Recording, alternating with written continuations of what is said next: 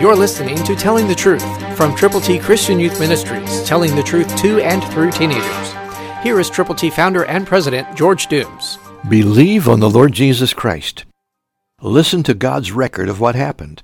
Genesis 7:21 and 22, New King James Version.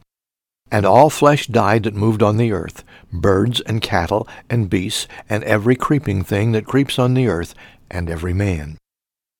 All in whose nostrils was the breath of the Spirit of life. All that was on the dry land died. Life is short. Death is sure. Sin the curse, Christ the cure. God sent His Son into the world not to condemn the world, but that the world through Him might be saved. That salvation comes from admitting that you are a sinner, by believing on the Lord Jesus personally, and by being willing to share your faith. If you will confess with your mouth the Lord Jesus, and believe in your heart that God has raised Him from the dead, you will be saved. Salvation is available, but somebody has to tell people how they too can receive that gift of God that lasts forever.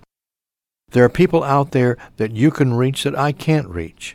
So will you please pray with people who are believers, and then together go with God's glorious gospel today?